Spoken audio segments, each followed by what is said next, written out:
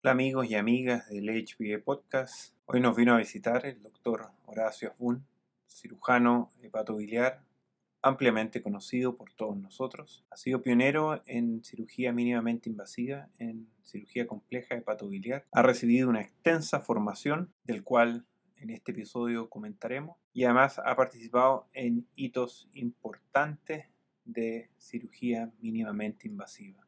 Past President de Seyes. Actualmente es el jefe del programa hepatobiliar en el Miami Cancer Institute. Agradecemos que nos acompañe el doctor Asbun. Como siempre, espero que disfruten la entrevista.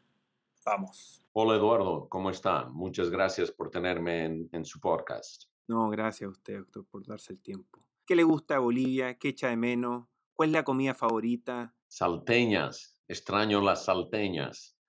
Son unas empanadas, bueno, como ustedes saben, todos los países latinoamericanos tenemos nuestras propias empanadas y estas son salteñas que solo se comen durante la mañana, específicamente entre, yo diría, las 9 y mediodía. Así que si uno quiere comer salteñas en la tarde, no es algo apropiado. ¿Por qué? No lo sé, pero así es como es. Extraño mucho la naturaleza de Bolivia y obviamente uno crece con amigos y familia y eso también se extraña. Usted es hijo de cirujano importante en Bolivia. Generalmente todos los hijos de médicos tienen exposición muy temprana a la práctica médica de los papás. ¿Nos puede contar algo de eso? Mi papá era un cirujano, pero más que eso era una persona admirable. Es un modelo a seguir como persona humana y tenía mucha influencia positiva dentro de Bolivia a varios niveles. Lo que más me impresionó, y eso es a lo que estuve expuesto muy tempranamente, era la calidad humana como médico. Él tenía su práctica privada, pero también trabajaba y creó un hospital para gente pobre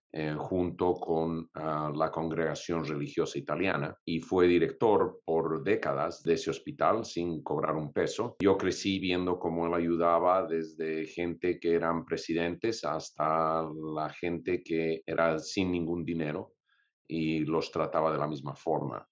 Así que eso fue un muy buen ejemplo. En cuanto a la medicina misma, interesante que él no quería influenciarme, así que no me llevó a ver cirugías ni nada hasta que yo decidí ser cirujano. Y eso lo decidí no muy temprano, lo decidí un año antes de graduarme de colegio, de secundaria. Sí, ya tenía 15 años, ahí fue cuando decidí. Y una vez que había decidido, entonces sí fue a observar algunas cirugías, pero no me quería influenciar. Y así todo, cuando entré a medicina, él me decía, no quiero influenciarte para ser cirujano. Oiga, doctora Boone, ¿qué cosas de características personales de su papá usted cree que todavía necesita trabajar en su persona y que usted admiraba? Como él tenía un nombre tan grande, me enfatizó que yo tenía que ser mi propia persona, que tenía que seguir mi éxito como cirujano. Él, después de un muy poco tiempo de trabajar juntos, me dijo que yo iba a ser exitoso de una manera totalmente distinta a él y que nuestras carreras, que mi carrera no debería ser tratando de emular a la de él. No me comparo en general como médico y obviamente las personas que hemos sido afortunadas y hemos tenido o un padre o una madre que admiramos mucho, y a mi madre también la admiramos mucho, siempre los tenemos con nosotros en cuanto a ciertas cosas que queremos mejorar y todo lo demás. Pero no pienso decirte qué cosas tengo que mejorar porque son muchas. Oiga, doctor, sigamos avanzando. Usted se fue a estudiar medicina a la Universidad de Chile. ¿Por qué fue a la Universidad de Chile? ¿Por qué se fue a Chile? Y era bien joven. ¿Es cierto que tenía 16 años? Sí, exactamente. Me pusieron en la escuela primaria saltándome kinder y pre-kinder. Entré antes de los 5 años a primer año. Tenía 4 años y medio, una cosa así. Yo creo que es porque molestaba tanto a mi mamá que me quiso En la sacar de la casa. casa lo antes posible. Ahora uno que tiene hijos se da cuenta de que eso puede haber sido un motivo. Exactamente. Me gradué de la secundaria a los 16 años y yo ya había crecido porque crecimos nosotros en un ambiente muy protegido por el nombre de mi papá. Él quería que salgamos fuera del país a ver lo que era el mundo real, batírnoslas por nosotros mismos. Así que yo ya había crecido que todos mis hermanos mayores, éramos 6, sí, los 4 mayores y uno menor, pero los 4 mayores ya habían salido a estudiar a Europa y Estados Unidos, así que yo sabía que iba a salir afuera. Escogí Chile porque 1 año y medio antes de que me gradúe, más o menos, uno de mis hermanos que estudiaba medicina en Oxford falleció y ahí nos comenzamos a preguntar, bueno, me imagino subconscientemente a preguntar, ¿vale la pena estar tan lejos? Puesto que ellos en esa época no podían volver tan frecuentemente de viajes, si no nos podíamos tener las reuniones familiares constantemente, sino cada año, cada 2 años. Como una anécdota, apliqué a Brasil y a Chile, pero Chile no me contestaba y no me contestaba y decidí, y me aceptaron en Brasil. Y esperando, yo prefería Chile porque mi papá había estudiado en Chile y me iba a Brasil, me aceptaron y el día que me iba a Brasil llegó la aceptación de Chile, el mismo día. Así que estaba haciendo una escala en Santa Cruz, y esto parece un mito, pero es verdad, una escala en Santa Cruz y me llamaron por el autoparlante en el aeropuerto, me llamaba mi papá, me dijo, hoy día llegó la aprobación. En esa época era por correo, no emails ni nada, por supuesto. Así que paré mi viaje a Brasil y me volví. ¿Qué cosa destacaría de su formación como médico en la Universidad de Chile? La hospitalidad chilena era increíble, me recibieron muy bien. Igual me llamaban Tiahuanaco y hacíamos bromas y todo porque yo venía de Bolivia. Sin embargo, no lo supe hasta muchos años más tarde que en esa época como extranjero me incorporaron muy bien, no me hicieron sentir que me veían diferente, cosa que no es común en otros países y no sé si todavía eso se mantiene en Chile porque las cosas han cambiado. Sin embargo, en esa época estaba muy agradecido. Desarrollé muy buenos amigos. Eran realmente mi vida desde los 16 hasta los casi 24 en Chile. La recuerdo con mucho cariño. Me fascinó el ambiente, la naturaleza, el hecho de poder ir a esquiar y después estar en el océano en cualquier momento. Y la formación en la Universidad de Chile en la escuela de medicina fueron a base de yo poder salir adelante, me imagino. Uno tiene una buena universidad y eso es un beneficio tremendo para el resto de tu carrera. Los amigos que tengo de Chile han sido una maravilla y obviamente ahí también conocí a mi señora. A mí cuando llegué me dijeron que iba a salir de Chile bailando cueca y casado con una chilena. Yo no lo creí porque incluso hasta el último año no había conocido a nadie, pero 9 meses antes de irme conocí a mi señora, terminamos casándonos. Hay que ser valiente para casarse con una chilena. Hay que ser valiente, sí, pero mi esperanza era de que me dieran un poquitito de mar, pero todavía no ha pasado. Yo me he averiguado, usted tuvo una muy buena experiencia académica en la Universidad de Chile. ¿Qué fue lo que lo determinó en querer seguir migrando? Porque terminó yéndose a Barcelona. Barcelona, a la Universidad Autónoma en España. Quería buscar mejor entrenamiento quirúrgico y la verdad que en esa época la especialidad en Chile de cirugía no era tan estructurada. La formación en esos años era bajo los profesores, los ayudantes de cirugía y después cuando uno se graduaba comenzaba como ayudante de cirugía y ahí era donde hacía la experiencia. Así que decidí irme a Europa porque mi impresión era de que lo que podía conseguir allá desde el punto de vista quirúrgico tal vez iba a ser más valuable desde el punto de vista que eran manos a la obra, digamos, haciendo operaciones. Llegó a España, allá yo creo, y es que encontró un gran mentor, una persona que lo logró entender, en pocas palabras, y le exigió un poco más y lo mandó a otro lado. Exactamente. La verdad que fui muy afortunado del punto de vista. El profesor Push Lacalle, en esa época era el chairman de cirugía y uno de los de la elite de cirugía dentro de toda España. Muy buen cirujano, pero además era una persona completa. No era solo de cirugía, sino él lo veía uno como una persona completa. Y a pesar de que no estuve con ellos mucho tiempo, él vio no sé, mis intereses o lo que quería hacer y él fue el que me dijo que una persona como yo debería migrar a Estados Unidos a hacer mi carrera profesional. Al principio no lo entendía, no había pensado a venir a Estados Unidos, pero fue un muy buen consejo. Retrospectivamente me doy cuenta, Estados Unidos es el país donde a uno le permiten crecer casi sin límite, no de manera fácil, pero significativamente mejor que muchos otros países. ¿Cuánto tiempo usted estuvo en Barcelona entonces? Bueno, al principio estuve por 3 o 4 meses, casi 6 meses en realidad, y de ahí el profesor puso la calle, me dijo que me mantenía mi residencia en la posición si quería volver el siguiente año, pero que fuera a tratar de entrar a Estados Unidos. Vine a Estados Unidos a dar los exámenes, apliqué, pero en la primera aplicación de más de 300 aplicaciones no entré a la residencia. A pesar de que hoy en día entrar a residencia y cirugía para un extranjero en Estados Unidos es difícil, en esa época era mucho más difícil. Eventualmente decidí que no me iba a quedar esperando, que tenía que tratar de entrar a Estados Unidos de alguna otra forma, así que volví a España a continuar con mi residencia. Hice un año más de residencia. Y en ese entonces ahí fue donde nuevamente el profesor Pushakali me dijo que probablemente lo mejor que podía hacer es que venga a hacer un año de investigación y que ahí me podían conocer como trabajo y que tenía más posibilidad de entrar a la residencia de cirugía en Estados Unidos. Y ahí llegó a la Universidad de San Diego. Exactamente, llegué a la Universidad de San Diego a hacer research y después hice algunas cosas clínicas, pero más que nada research. ¿Tenía experiencia previa en investigación? Muy poco, muy, muy limitado. Me eché el lance y además que yo pensé que hablaba inglés, pero la verdad es que llegando acá me di cuenta que mi inglés era muy limitado. Tuve que comenzar a ponerme fuerte a tratar de mejorar mi inglés. Y así finalmente lo hizo, podemos seguir avanzando. Yo creo que la historia en detalle incluso da para mucho, pero logró quedar en la residencia en Bakersfield, California. Usted trabajó duro como interno y su currículum atestigua múltiples premios de rendimiento y trabajo. Y me gustaría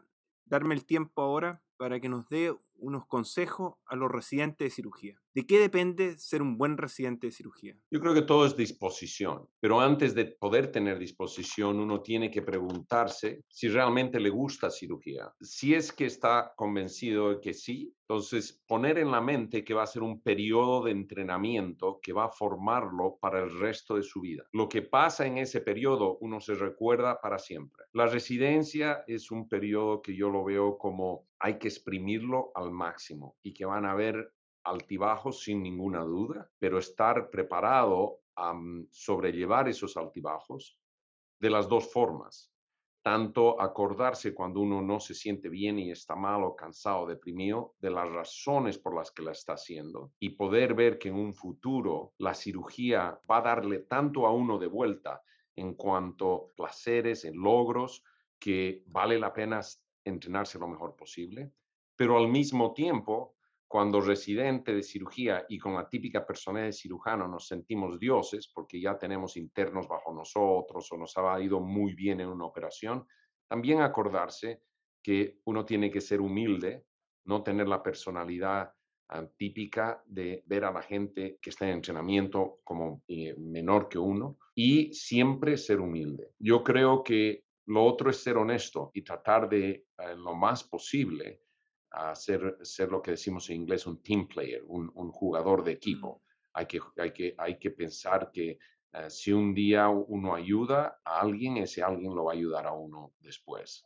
El resto es sentido común. Sí, tiene toda la razón. Doctor, ahí también tuvo una persona que fuera que yo entiendo que es el director del programa, una idea. Yo no sé si lo ayudó mucho, pero sí tuvo una evaluación clave que dijo, si mal no recuerdo, que usted debería estar expuesto a otras influencias para seguir mejorando. Me parece que es súper importante porque hay mucha gente después va a tomar cargos de formación y estas cosas que se miran siempre en menos, en usted fue algo decidor. Exactamente, tienes razón, Eduardo.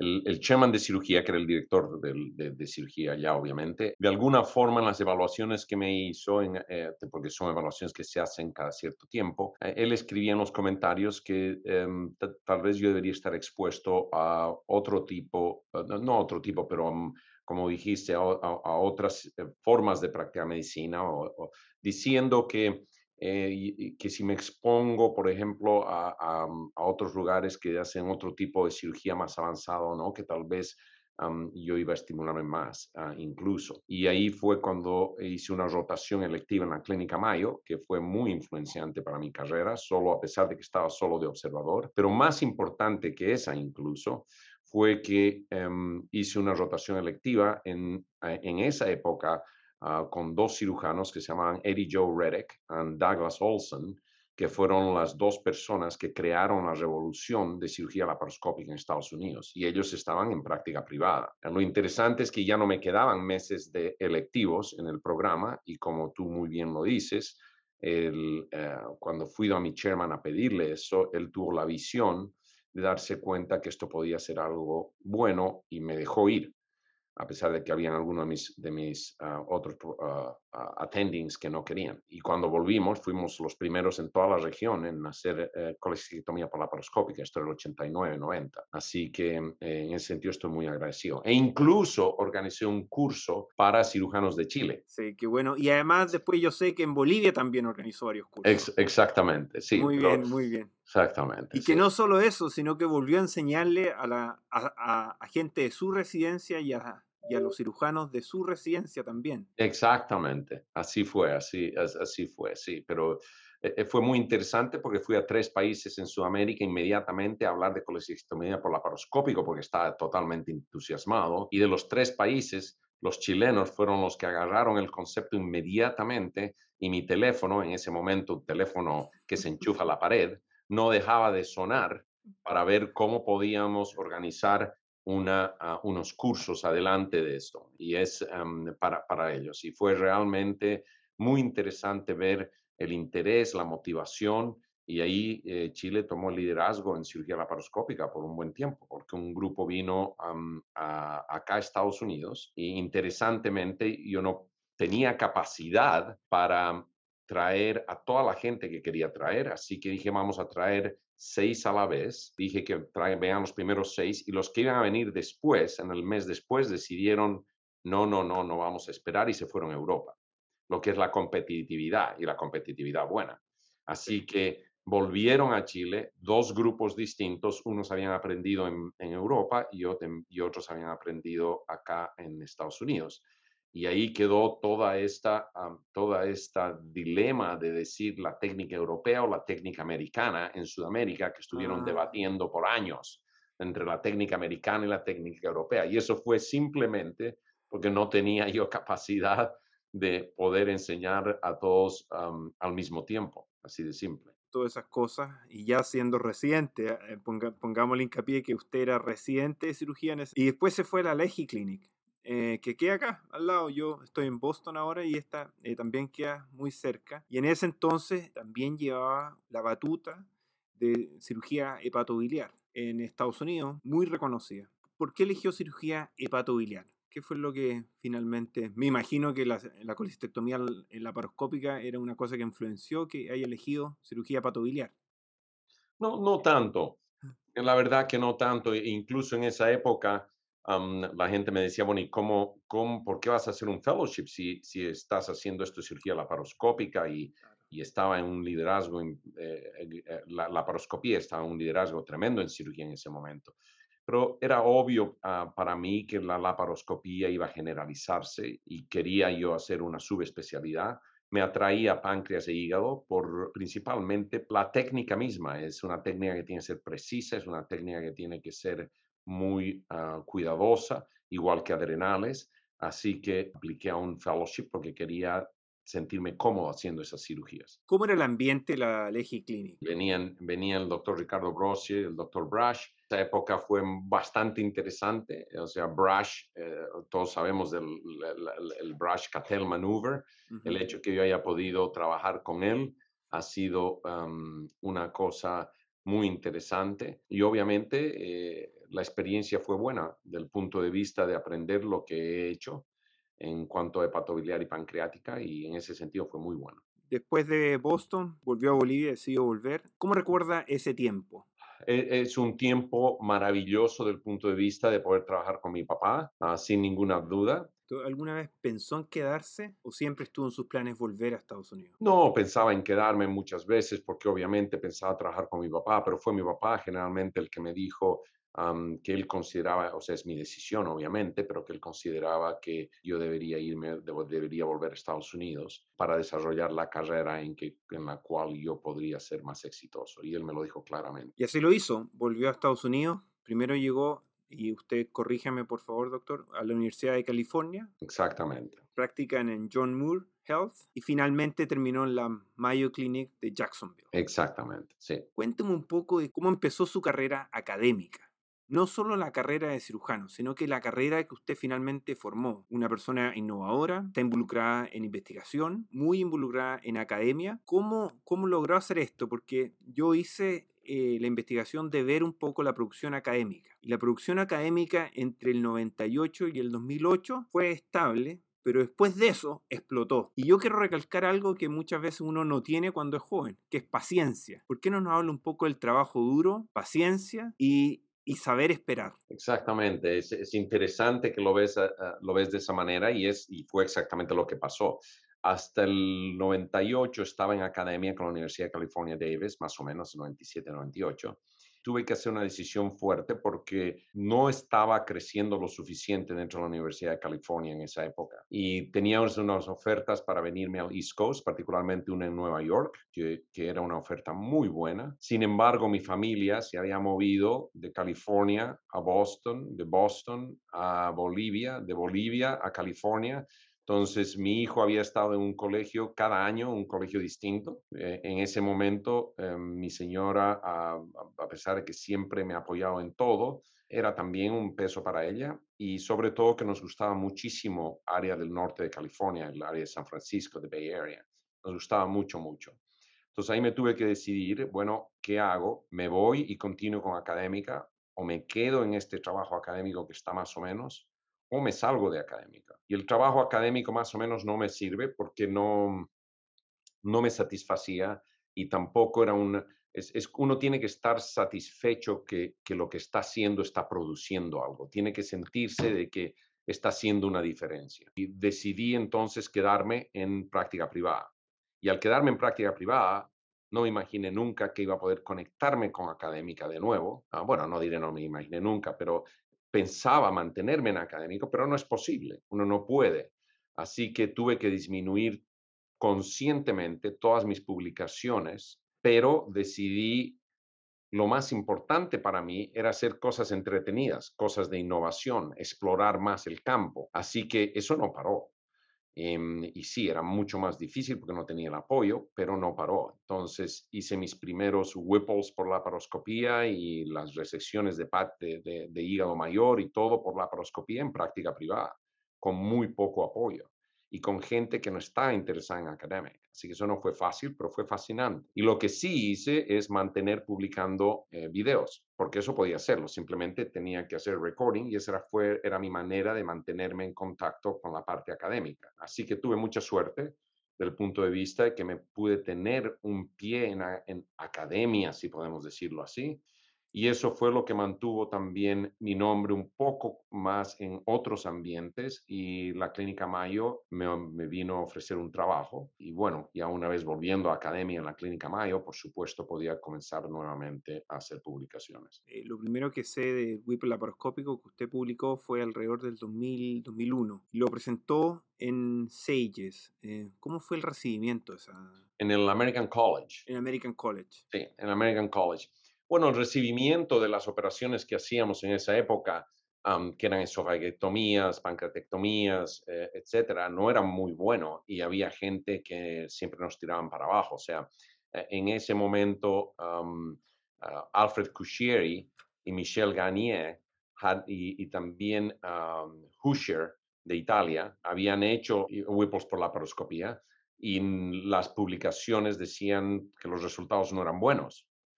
Así que cada que uno se paraba para decirlo, decían, pero si esto está aprobado, ¿qué estamos haciendo? Y esto. Pero uno tenía que seguir adelante, siempre pensando en el paciente primero. Y eso es lo más importante siempre. Y seguimos adelante.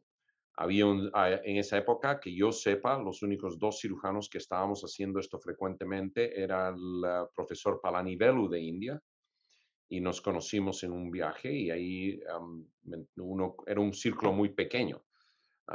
Brice Gaillet de Francia, Ujú. Y en los siguientes años, en los primeros años de los 2005, del 2000 al 2005, nos comunicábamos, hablábamos, tratábamos de aprender de cada uno. La innovación en el área médica es distinta a la innovación en el área tecnológica, por ejemplo. ¿Cómo aprendió a lidiar con el peso de las complicaciones cuando hacía cirugía mínimamente invasiva? Es muy importante, pero antes de eso uno tiene que estar seguro que las razones por las que está haciendo la innovación son las apropiadas. Todos nosotros nos movemos por el deseo bueno, de innovar, el deseo de la novedad, de hacer algo bueno.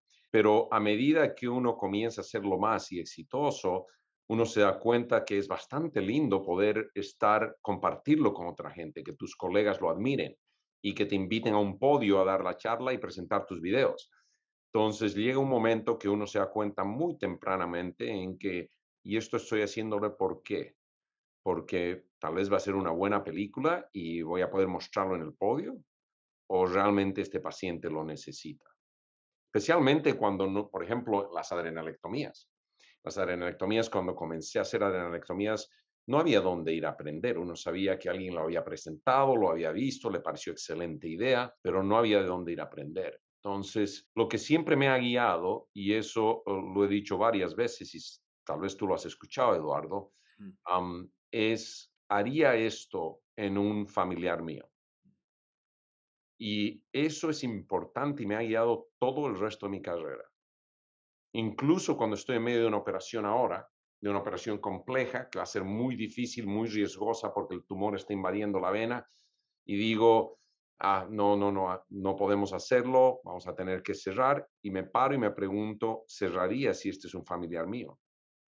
Y ahí uno se piensa, la verdad que no, me pego el riesgo. ¿Por qué? Porque si cierro, se va a morir de este cáncer. Si no cierro y el paciente tiene una complicación y es un familiar mío, explicaría que si no lo hubiera hecho, se muere de cáncer. Entonces, en ese momento uno no se preocupa de complicaciones al punto de que no lo va a hacer por el miedo a una complicación, no se preocupa de que si hay una complicación le van a hacer un juicio, y definitivamente, si uno está cansado, eso no influencia, porque tiene que pensar, si fuera un familiar mío, definitivamente seguiría adelante, tomaría el riesgo y me importaría nada que alguien me pueda pensar en hacer un juicio o no, puesto que lo que quiero hacer es salvar a mi familiar. Y uno ve muchas veces las decisiones que hace son distintas cuando ese pensamiento entra a la cabeza. Mm. Y obviamente hay que pensar en un familiar que le cae bien. No, pero por supuesto. En esa misma línea, y haciendo cirugía laparoscópica compleja, algo que uno siempre se va preguntando durante la cirugía es, ¿convierto o no convierto? Y muchos cirujanos tienen un sexto sentido que les dice convierte porque el próximo movimiento va a ser un desastre. Y hay otros cirujanos que son más perseverantes en el sentido de que el momento ideal para convertir debería haber convertido antes. Usted, con todos los años de entrenamiento que tiene, ¿cuál es su pensamiento para decidir si convierto o no convierto? Una excelente pregunta. Es una pregunta que depende mucho de quién está operando por la experiencia que tenga. Siempre digo que el convertir, el momento de convertir es una de las cosas que hace a una persona el mejor o no el mejor cirujano laparoscópico.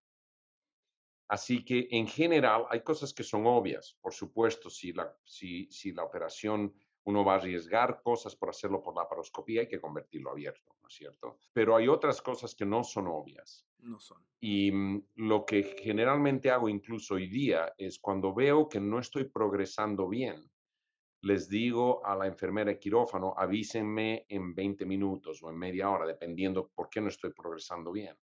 Y si después de 20 minutos, media hora, le dicen, ya ha pasado ese tiempo y uno se da cuenta que no ha hecho progreso, esas son las cosas de dónde convertir. Lo ideal es no convertir de manera de emergencia, sino de electiva. Y muchas veces por no convertir a tiempo, uno termina convirtiendo como emergencia. A medida que tiene uno más experiencia, desarrolla ese sentimiento que usted dice de cuándo convertir. Pero sin ninguna duda hay que entrenarse a saber cuándo convertir. Y cómo uno se entrena y aprende retrospectivamente. Si es que uno después de abrir el paciente se da cuenta, wow, debería haber convertido antes. Bueno, eso lo registra para la próxima vez. Perdón. O hay veces abre y se da cuenta, tal vez podría haber seguido un poco más. Revisión de videos ha sido unas cosas que guía el aprendizaje tremendamente, especialmente los videos de uno mismo.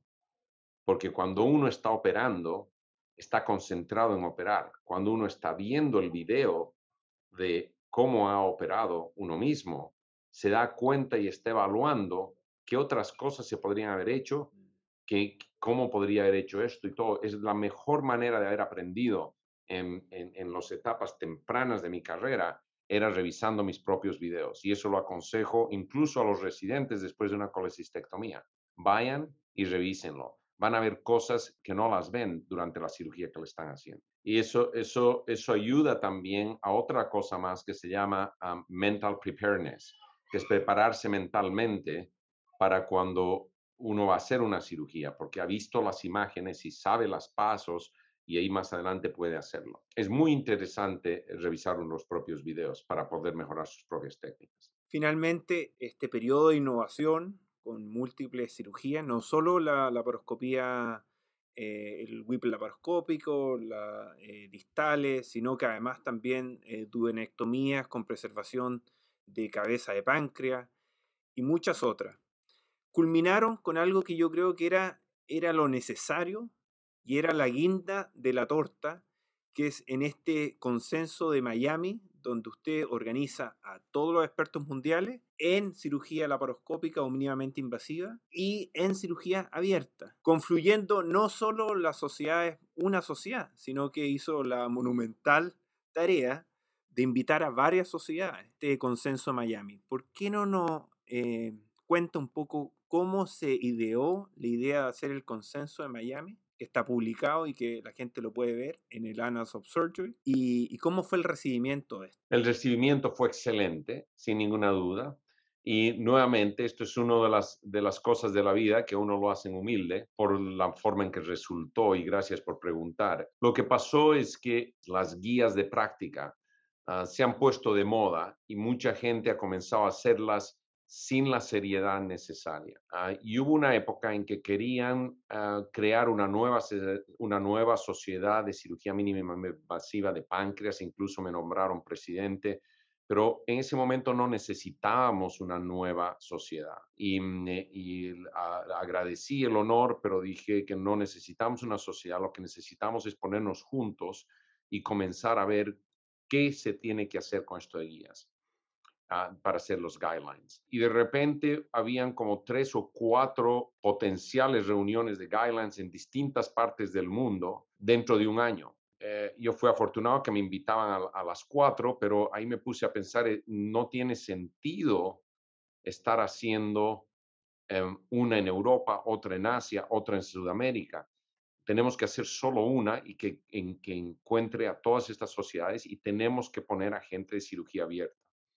Y comencé a flotar la idea, gente, particularmente un cirujano de Inglaterra en esa época, que ahora está en Italia, a profesor Mo Abu Hilal, me comenzó a insistir que la persona a organizar eso tenía que ser yo, y no me imaginé que la iba a hacer. Sin embargo, él me puso un caso muy claro, me dijo, bueno, tú eres el que puedes poner a todas las sociedades juntas. Y la verdad que no fui solo yo, sino que fue todo un grupo que entendió la idea que les propuse y que apoyaron completamente.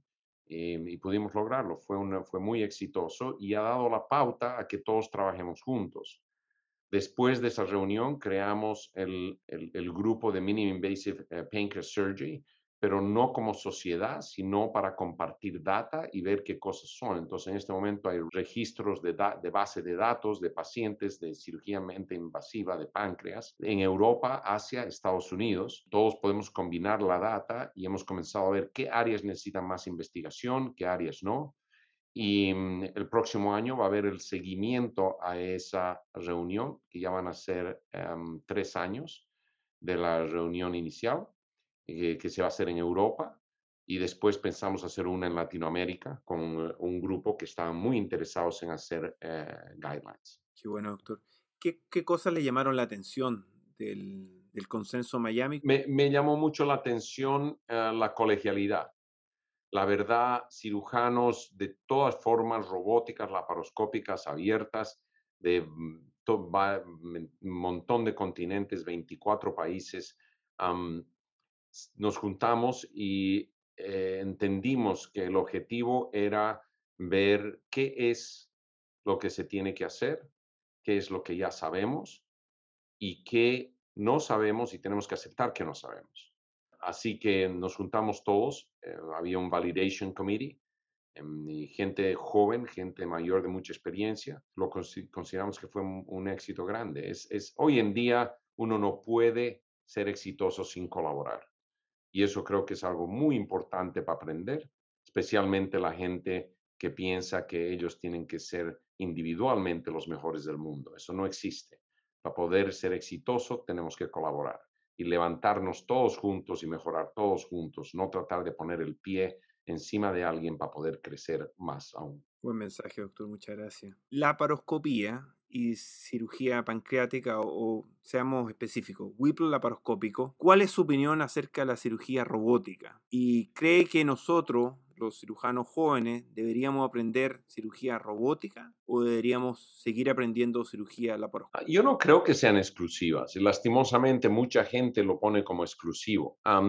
No hay ninguna duda que todos vamos a estar haciendo cirugía robótica en un futuro, pero no creo que sea exactamente como se ve hoy día. Yo creo que vamos a considerar los robots de hoy día como precarios. Sin embargo, hoy día son muy útiles. Y la razón por qué vamos a hacer cirugía robótica no es tanto por el robot de la manipulación solamente, sino por todo lo que trae alrededor, que es realidad aumentada, imagen virtual. Cuando podamos poner las imágenes dentro y sobreponerlas dentro de la operación, que eso ya se puede hacer en investigación, obviamente eso es mucho mejor. Hoy en día, la ecografía laparoscópica con robot es buena. Podemos hacer fluorescencia, etcétera, etcétera. El problema que veo con el robot es que mucha gente comienza a estar extremadamente dependiente del robot y no llegan más allá de lo que podrían haber llegado a nivel de habilidad quirúrgica. En Chile hay un grupo que ha hecho un grupo de simulación, que me imagino lo conoces, ha demostrado que casi todos los cirujanos que están interesados pueden excelentemente suturar. Y esa es la limitación más grande. Y para mí, el hecho más importante para un cirujano para aprender es si está comprometido a querer aprender. Obviamente es más fácil con el robot, pero hay muchas cosas que hago con la laparoscopía que no creo que se puedan hacer con el robot. Ahora, yo no estoy contra el robot, hago cirugía robótica. Como decía, tenemos que parar de estar diciendo robótico versus laparoscópico versus abierto. Ya es hora de que dejemos eso y que pensemos, podemos hacer todo, no son exclusivos. Un momento cúlmine dentro de la sociedad de HPA, que fue el Congreso Sao Paulo, y donde la sociedad se comprometió un poco a entender esto de la cirugía mínimamente invasiva, que me parece que no estaba siendo entendida ni tampoco tenía una buena acogida académica dentro de la sociedad. ¿Qué le pareció ese momento y qué cree usted que gatilló ese cambio de mentalidad en la sociedad? El cambio de mentalidad fue que al final nos dimos cuenta porque obviamente yo participo tanto en SAGES, que es mínimamente invasiva, como HPVA, que en ese momento era abierta.